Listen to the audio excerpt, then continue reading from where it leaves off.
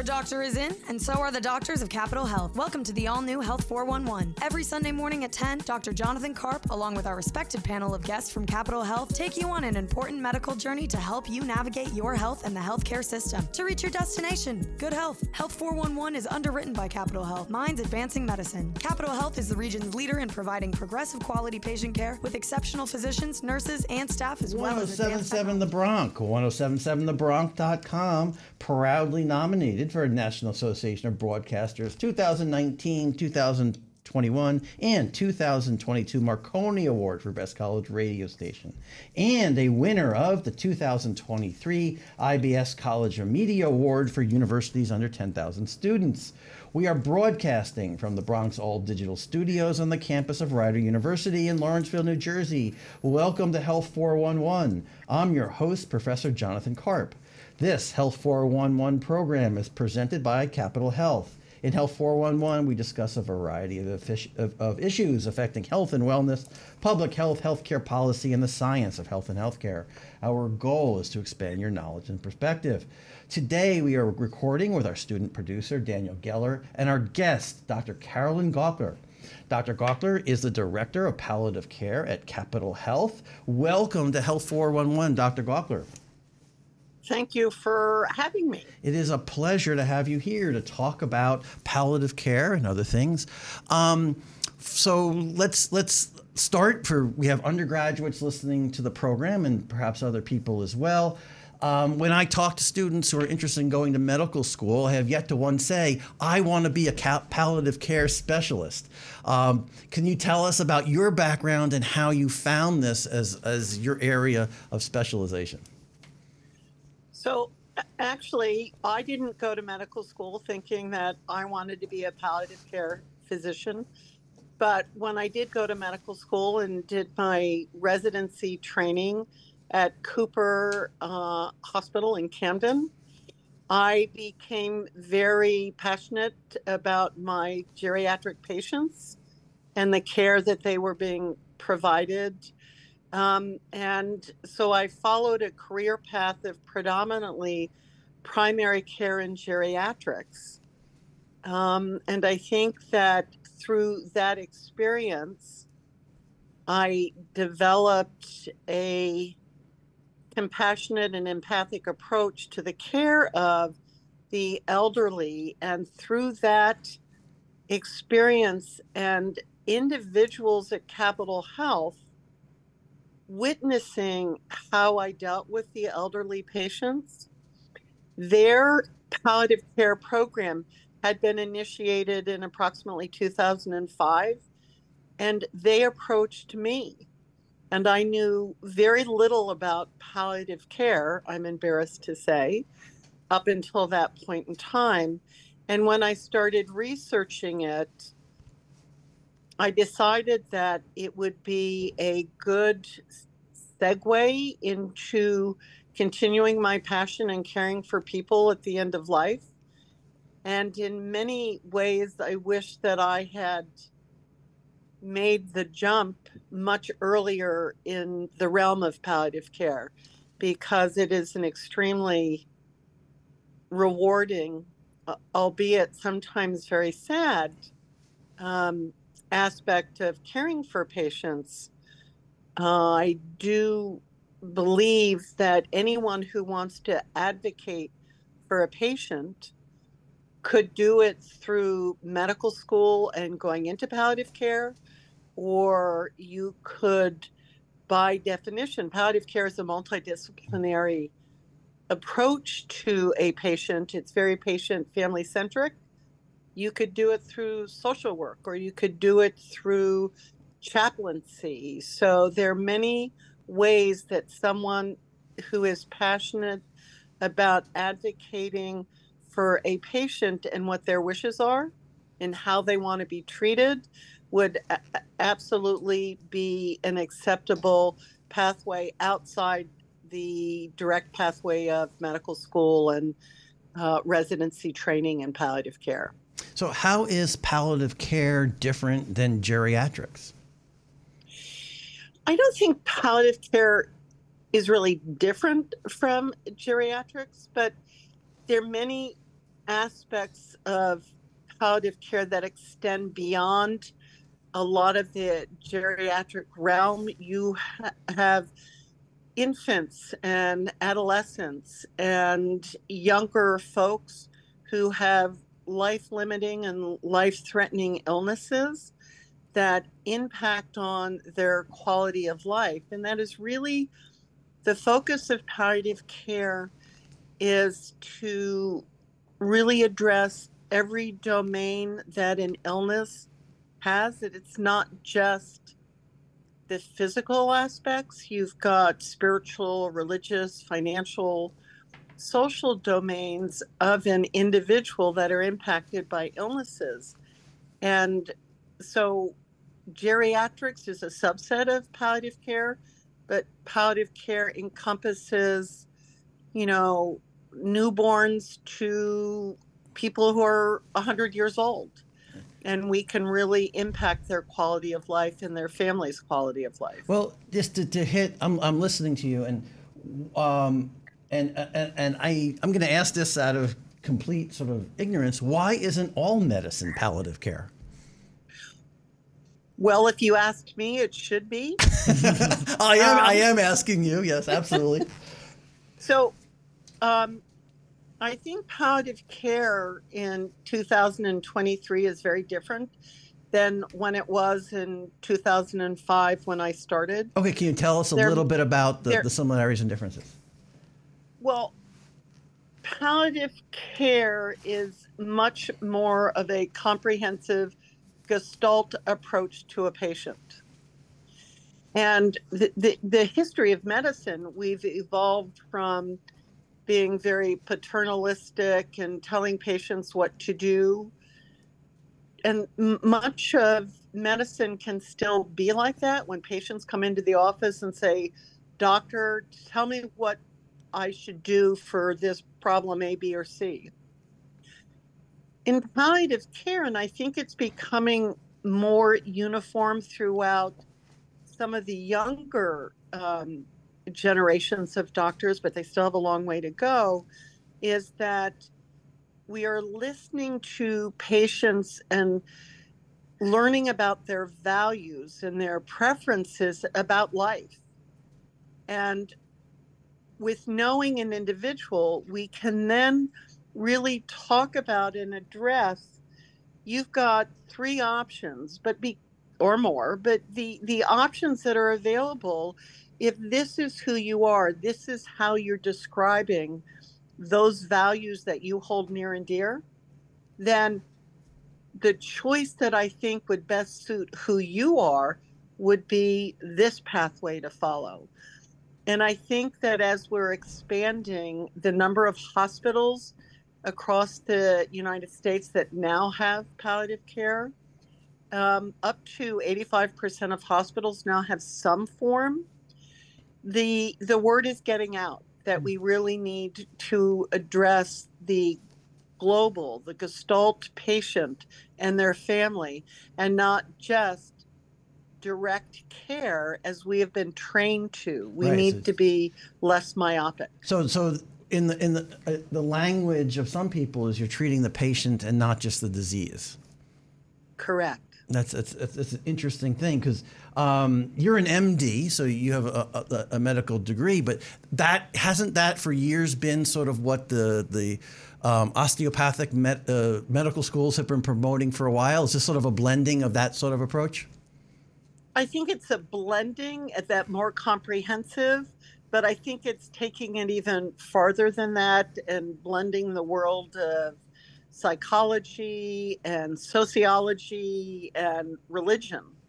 I mean, we really are learning in this multiple diverse country that we now have, that physicians and other members of the healthcare community really need to expand on their cultural competency, because how an individual with my background and my cultural background would approach death and dying is very different from someone from Southeast Asia, from Africa, from Haiti, and it's really becoming significantly important for the entire medical community to be able to respect and to be able to appropriately address these patients in a very different perspective than what we've been used to over the last 30 or 40 years. And that's probably progress. I mean, using your words as the incorporation of the patient's value system and how you deal with them. And I'm assuming that also includes, and we'll go into this in our other segments as well, not just the patient, but the patient's family as well? Correct. Patient's family, in many acute care hospitals now, you are seeing more ill, more sick, more patients who don't have the capacity to express their wishes. And so we really need to include families and the appropriate families in all of these discussions. Excellent. And I want to tap into a little bit about what those discussions are like, but we need to take a break for some underwriting announcements. We'll be right back with Dr. Gaulker from Capital Health.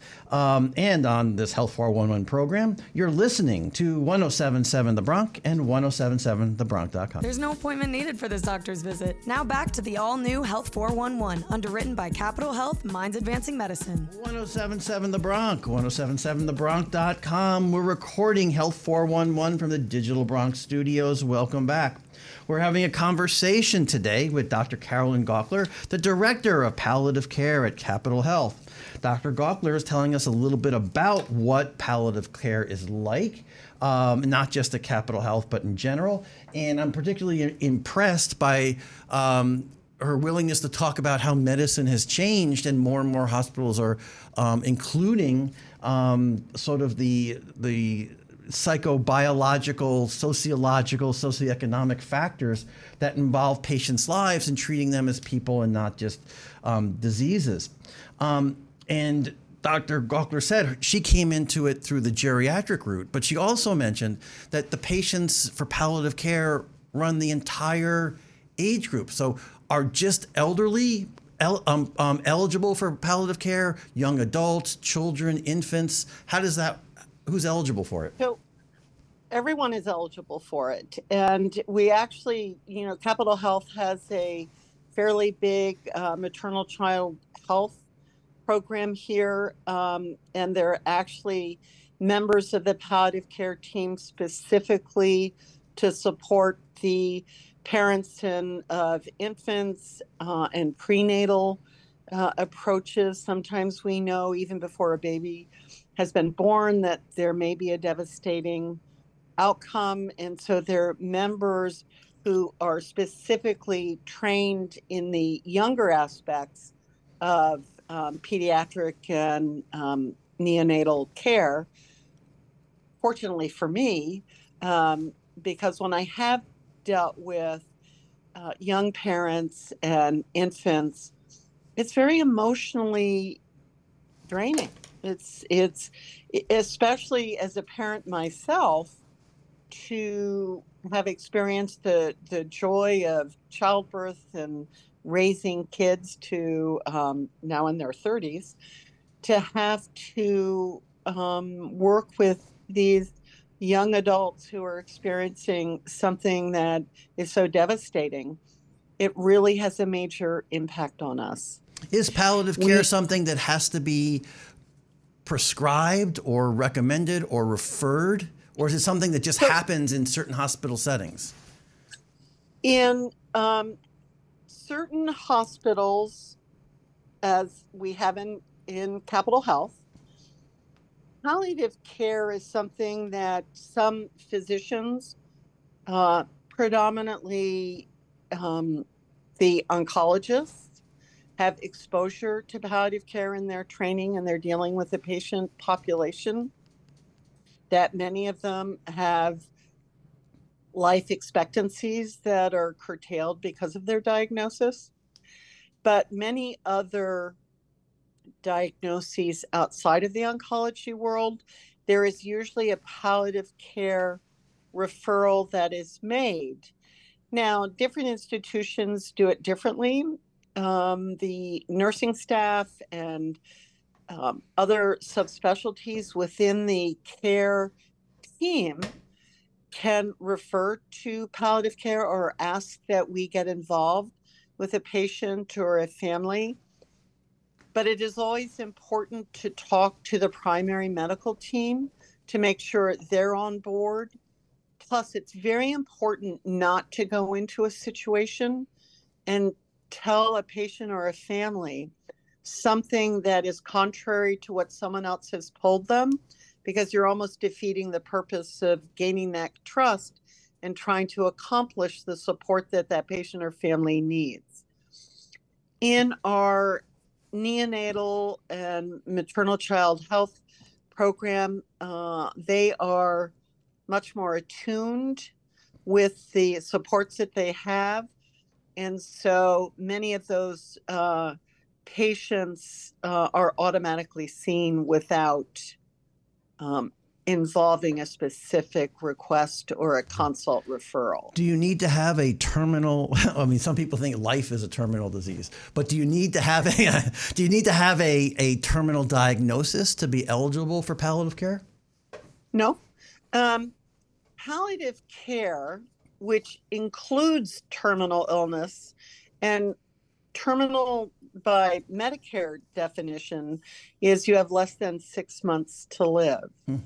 But anyone who is in receipt of a diagnosis that impacts on their quality of life, their length of life, are eligible for palliative care, so to speak.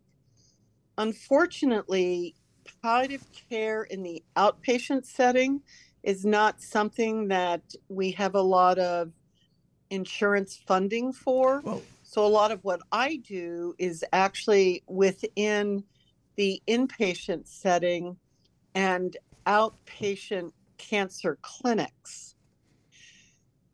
This is starting to hopefully improve. There is legislation pushing to have better reimbursement, and some of the hospice organizations are doing trials of allowing individuals who have a serious illness but do not have a prognosis of less than 6 months to live to obtain some of the same benefits in the outpatient world that the dying or hospice patient are entitled to receive. So what's the difference then between hospice and palliative care?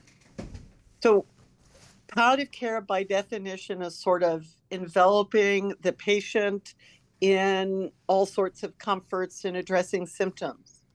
Hospice is the penultimate palliative care when there are no more medical options to either cure, maintain a patient, and or the patient chooses to stop aggressive interventions.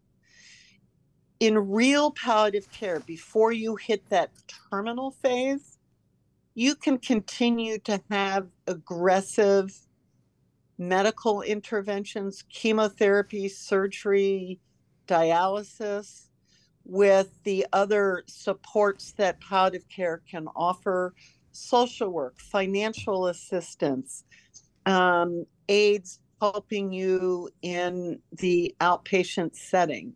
And so there's still many aspects to the philosophy of palliative care that you can get with concurrent treatments. But hospice is really when you are terminal, when you no longer have medical interventions that can change the course of your disease trajectory, your illness. So people who are in palliative care, I'm just going to restate basically what you said, continue to get treatment, continue to go to therapy. They see a team of physicians. They might even see a team of social workers and religious people, whatever that may be. So it's sort of like you mentioned, the biopsychosocial model of healthcare. And are you seeing a spread of it? Like, obviously, you're doing it at Capital Health. Are you an island, or are other hospitals here in New Jersey and other places doing what Capital Health is doing as well? Other hospitals in New Jersey, you've got a big program at Princeton under the direction of Dr. David Burrill, who's phenomenal. There's a big program at Cooper. All of the big tertiary care centers have palliative care programs. Some of them have palliative care fellowships. Oh, wow. So a medical student now, could you do a residency in palliative care? So you can do a fellowship. Okay. So you do an internal medicine residency or a surgical residency. You need a primary residency, and then you do a 1 to 2 year palliative care fellowship. The fellowship became required in 2013. I actually was the last eligible board taking class in 2012, where you could grandfather into palliative care with experience. So I had to submit logs to the subspecialty of the American Board of Internal Medicine of hours that I had spent taking care of people with death and dying approach to care, with recommendations from individuals that I had worked with, supporting my application to sit for the boards without doing a fellowship. Wow. So that you cannot do anymore. What was the time span between when you graduated medical school and when you completed residency to when you got your board certification in palliative care? So in 1984, I graduated from medical school. I did my residency and chief residency until 88. Mm-hmm. And then in 2012 is when became boarded in palliative care. It's very interesting how you can you did palliative care for a long time before 2012, yes. But it's still interesting how you can sort of make a change in your career path so far into a career I think that's very interesting. I had prior to 2008, when I joined the program at Capital Health, I had my own full-time practice, primary care practice. Right. And it was in 2010 or 11 when I became full-time in palliative care, although I still have my primary care practice 1 day a month just to keep my hands in it, so that when I retire from this, I may still do a little bit of primary care. And I want to hear more about it, but again, we are going to take a break from Health 411 and our conversation with Dr. Gaulker for some underwriting announcements. You're listening to 107.7 The Bronx and 107.7thebronx.com, and we're right back with Health 411. There's no appointment needed for this doctor's visit. Now back to the all-new Health 411, underwritten by Capital Health, Minds Advancing Medicine. 107.7 The Bronx, 107.7thebronx.com. We're recording Health 411 from the Digital Bronx Studios. I'm Professor Jonathan Karp here with Dan Geller and our guest, Dr. Carolyn Gaulker, the Director of Palliative Care at Capital Health Medical Center. We're talking about the history of palliative care, what palliative care is all about and what it's not. At the end of the last segment, Dr. Gaulker talked about that she works at Capital Health, but she also sees patients as well as being the Director of Palliative Care. But we know that she does things outside of Capital Health. Dr. Gaulker, can you tell us a little bit about what those things are and how they're connected to your passion for medicine? So, starting in 2013, one of my fellow physicians here, who I had actually trained with at Cooper, who had known that in my childhood and youth, I had always wanted to join the Peace Corps. For various reasons, did not have that opportunity. And in 2013, Dr. Shabler approached me saying, I go to Guatemala on medical missions, and one of the physicians backed out. Would you like to go with me? So in 2013, I started this unbelievable journey of volunteer medical services in communities around Lake Atitlan in the center of Guatemala, where there are very poor communities who do not have any health care and or dollars to pay for their health care. And so I have gone sometimes twice a year, and I actually just got back a week ago Sunday from Guatemala, having had a very successful mission, seeing 500 patients in 4 days. And Wow. there's a team that also built 10 houses for families. Wow. And there were 5 of us seeing those 500 patients. And we take down all of the medicines. We get donations to buy medicines. And we actually took down about $10,000 worth of medications that we can distribute to those in need. And when I first came back in 2013, very few people at Capitol knew that this program had been going on for years. Dr. Stabler was he's very private. And so I came back and just couldn't stop talking about the impact that this had on my life. And we had gone with his church. And that next year we broke off and I started my own group, and we call it Friends of Promised Land Ministries, and have gone once or twice a year since then, with the exception of during the pandemic. We came back March 4th of 2020, and Guatemala closed its borders on March 6th. Just in time, huh? Well, they let you out. They let us out. And then with the group that we work with, having been the last medical mission, we just completed their first medical mission since the pandemic started. Oh, very nice. So are the from what you're seeing, and it sounds like you're going to some of the poorer areas of Guatemala, are the medical things you're seeing down there similar to the medical things you see up here in New Jersey, or are they different? A lot of them are the same, but a lot of them we can't treat because they don't have consistent health care. But because of the environment that they live in, many of these folks don't have stoves. They cook over open flames. So there's a lot of respiratory illnesses. A lot of these folks, again, living in poverty, are out and about with all of the animals in the environment, and they get parasites and gastrointestinal illnesses that we take medicine down to help treat them and treat the parasites, and we give them to everyone we see and every family member at home, trying to at least address the few things we can. The second patient. Is immunization therapy one of the things you bring down there? No, we don't bring down immunizations. Okay. The one thing that the country does do is they have a good immunization program for their kids.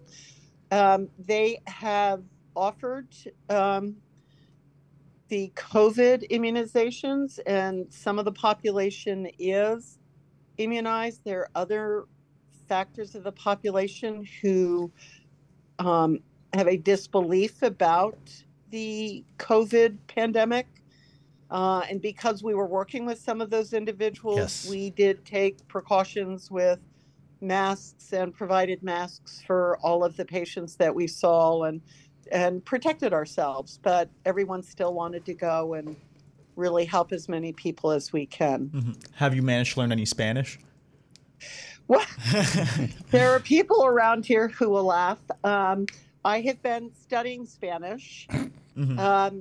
This year, because of the pandemic, some of the translators that we normally have from Guatemala, their families were a little reticent to allow them to work with us. So I actually took down our own volunteer translators. One of the translators at the 11th hour backed out. So I was the one provider who didn't have a full-time translator, and I did just fine. I know enough medical language that I can communicate, and when I have a Spanish-speaking patient here, I can converse with them. However, there are rules when it comes to end-of-life decisions and conversations that are official. I am not an official translator, and so I do utilize an official sanctioned translator to make sure I'm not missing something. So I'm assuming your approach to medicine, the palliative care approach that you described in our earlier segments, is something that it continues on your work in Guatemala.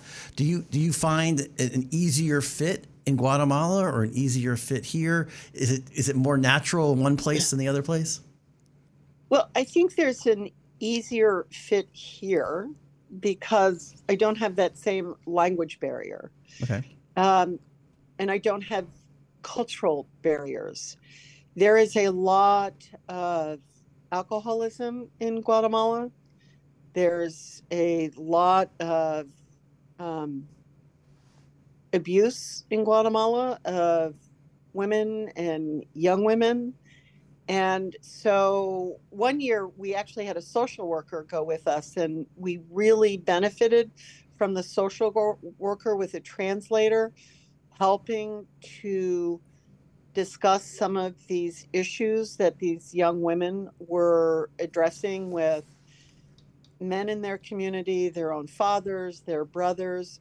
So you have many of the same, if not worse, atrocities just because of what is culturally acceptable there and not culturally acceptable for us. So it can make it harder down there. Interesting. Because and interesting because you talk about how important the biopsychosocial model is up here, but there are the idea that there would be cultural barriers to that is very interesting, and there are challenges to that approach. Is there acceptance, or do people say, I don't want to go be treated there because I don't want my family members to know, that you wouldn't experience up here? Well, sometimes they do, and it's really interesting. There are different languages down there. So sometimes we have to have a translator for the translator. Oh, so it's more than just Spanish. So there's more than one dialect. Oh, I didn't realize that. Cachical. Okay, I didn't know that. And the Cachical translators were all men. So when we're dealing with young women who are complaining of women's issues, they often don't talk about it. And it's after the Cachical translator leaves that the Spanish translator can just tell by body language that she wasn't willing to be forthcoming with all of the issues. And so we would then try to find a female translator to come in so that we could make sure we were appropriately addressing the issues. So there are women who won't talk about things because the male is present. There are women down there who turn to their brothers or their fathers for the medical decision and aren't willing to talk about it themselves or to make their own decisions. And I would say that might not be, I mean, yes, that happens there and it's culturally thing, but we have language barriers here in New Jersey too. And I see some students who often say, I say to them, why'd you miss class? And they go, well, I had to go translate for my parents in a medical setting. But is that, you're telling me that's appreciably different than what you're experiencing in Guatemala? Well, there are translators available in hospitals all the time. So students shouldn't be missing class for that because we have accommodation. Yes, okay. But but the parents may not be accepting of that. Yes. So that can absolutely be the same issue that you find here that we found down there. Cool. Okay, Dan's giving me a signal. We're going to come back and we're going to continue our conversation with Dr. Gaulker in a few minutes after we take some brief underwriting announcements here on L411. You're listening to 107.7 The Bronx and 107.7 The Bronx. There's no appointment needed for this doctor's visit. Now back to the all-new Health 411, underwritten by Capital Health, Minds Advancing Medicine. 107.7 The Bronx, 107.7thebronx.com. Welcome back to Health 411. We're having a conversation today with Dr. Carolyn Gaulker, who is a director of palliative care at Capital Health, but also does medical work down in Guatemala with some of the people who are socioeconomically not able to do things on their own. And she was talking about some of the similarities and differences between how her practice takes place in Guatemala and here in New Jersey. But I have to ask too, has COVID changed the way that you do your palliative care medical approach, either here or in your work in Guatemala? Well, I think that even before COVID, part of palliative care, there are also legal and ethical aspects to every medical circumstance. And with palliative care, I had started working with our legal team to really make sure that myself and the other medical practitioners had a real understanding of the laws as it pertained to end-of-life decision-making, our forms, our pulse forms, our medical aid in dying issues. But with the advent of COVID, it became much more important to really identify legal proxies and to talk about resources, which was somewhat disheartening. And fortunately, at Capital, we really never were in a situation where our resources were limited. But I think because of that, it really became important for me to have a better understanding of the legal and ethical aspects. And because of that, I'm in a master's program for hospital clinical ethics to try to bring that back to the hospital to promote, again, continued quality care to the patient and families. And for students who are listening, I just want to point out that one's education never ceases. It goes on and on. It goes on and on. It's not like you're finished school and you're done learning. It does. And sometimes I think, wow, I should shoot myself. I hadn't written a paper in probably 20 years when I started this. I had to write op-eds and papers, and I'm thinking, why am I doing this to myself? But it really has been very interesting, and hopefully I'm almost finished. It's a master's certificate program. Okay. I am not doing the entire master's, which would be another 6 semesters. That I'm not doing to myself, but it's given me a better understanding of basic ethics and basic approaches to consultation within the healthcare system. And you make a good point. We started the conversation talking about how you treat the patient and the patient's family, and it includes social workers, it includes religious people, it includes physicians, and the whole team. Why wouldn't that team include lawyers and ethicists, and there's ethical decision making that is sort of the umbrella over sort of the medical decision making that goes on. It seemed like to me that would be a natural extension of what palliative care should be going forward. Well, it really is, and the bioethics program here, the bioethics committee, is actually chaired by the director of palliative care. But sitting on that committee are our lawyers. At one point, we had community members as well as, our social workers. It's a really multifaceted approach to an ethical problem. Now, as the world of palliative care in acute care hospitals expands, I think that a lot of the ethical dilemmas that arise in the hospitals, which many of them relate to decision-making, appropriate decision-making, who the healthcare proxy is, there will be fewer consultations, ethical consultations based upon those dilemmas, because palliative care is expanding and many of the palliative care physicians or the directors act as a liaison to the legal department and risk departments in the hospital,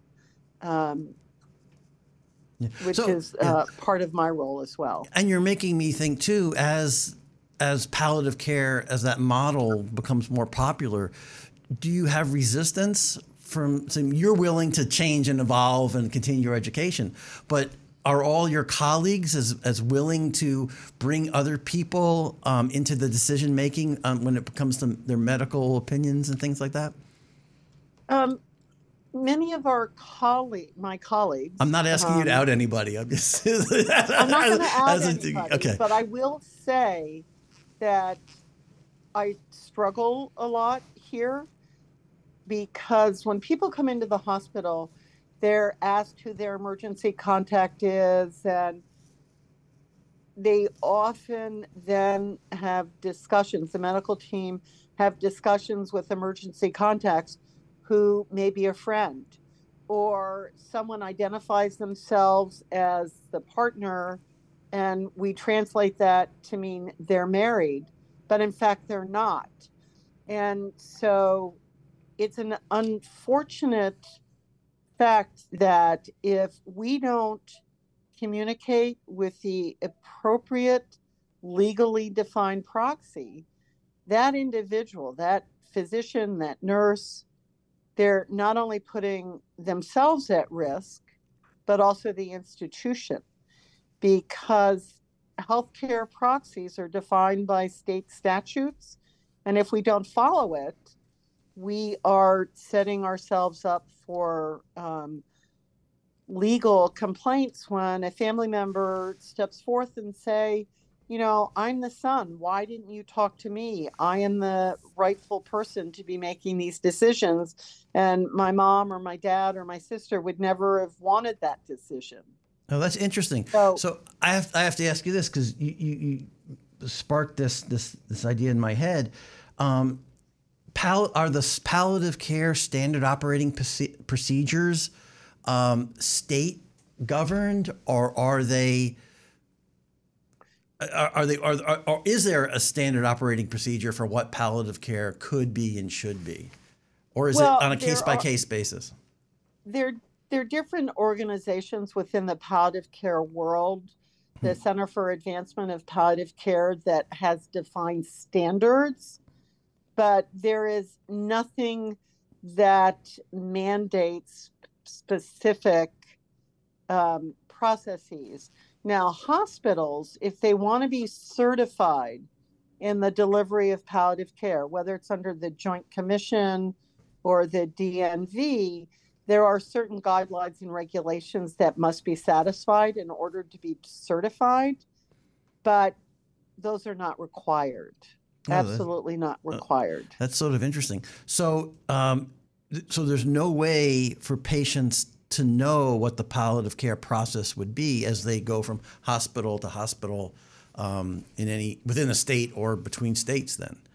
Or is the standardization is there something that you see happening down the road in the future, and we're just not there yet? Well, but I think there are standardizations. Okay. It's just not mandated. I think those folks and institutions who support palliative care, sort of with little nuances of differences, pretty much. Okay. So there is an agreement of what best practice would be.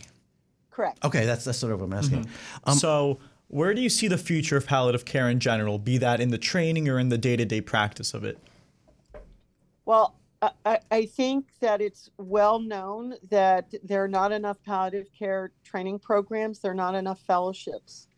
And what I try to do here is there's a difference between primary palliative care, which is what primary care surgeons, primary care physicians can all do, the basic questions of initiating conversations. And then there's secondary palliative care, which is what the subspecialists are. That's who I am. And so we're trying to work with residents. We have a family practice residency that the residents rotate with us.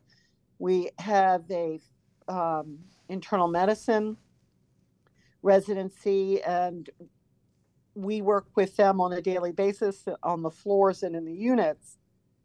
And so we're trying to improve on the palliative care awareness, but we've got a long way to go. Excellent. We've got a long way to go. And I have one last question before we're out of time. Is palliative care something that people can graduate from? Yes, we have. And when I talk to patients, I explain to them that, if we look at 100 patients, 99.9% of them, this is the pathway that they're going to follow. There's never 100%. And we never want to take away hope. And so the way hospice is determined is we have to define a prognosis of less than 6 months survival. But people at times have hospice for 1, 2, 3 years because we're wrong. And it's not that we're wrong maliciously. We just have statistics that we follow, but each individual patient has to be looked at as an individual patient. So there are people who have been home on hospice and they get better and they graduate and they live productive lives for additional years. Oh, that's wonderful. So you can graduate. That's excellent news. Unfortunately, Dr. Gaulker, we're at the end of our conversation time. Thank you so much for participating on our Health 411 conversations. You've been a great guest. Thank you. This is 1077 The Bronx and 1077thebronx.com. We're recording live from the Digital Bronx studios. This program is part of Capitol Health and Rider University's efforts to bring people together to address issues associated with all aspects of health and healthcare.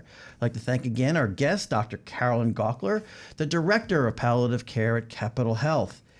If you have questions and or comments about this program or want to make suggestions for future broadcasts, please email us at health411@rider.edu. Remember, you have a doctor's appointment scheduled for every Sunday at 10 a.m. Don't miss the all-new Health 411 with Dr. Jonathan Karp and our expert medical guest from Capitol Health. You can listen to Health 411 anytime on demand. Go to 1077thebronx.com/health411 to listen to past episodes, or tune in every Thursday at 9 a.m. to hear the weekend rewind edition of Health 411. Health 411 on 1077 The Bronx is underwritten by Capitol Health, Minds Advancing Medicine. Capitol Health is the region's leader in providing progressive quality patient care with exceptional physicians, nurses, and staff, as well as advanced technology.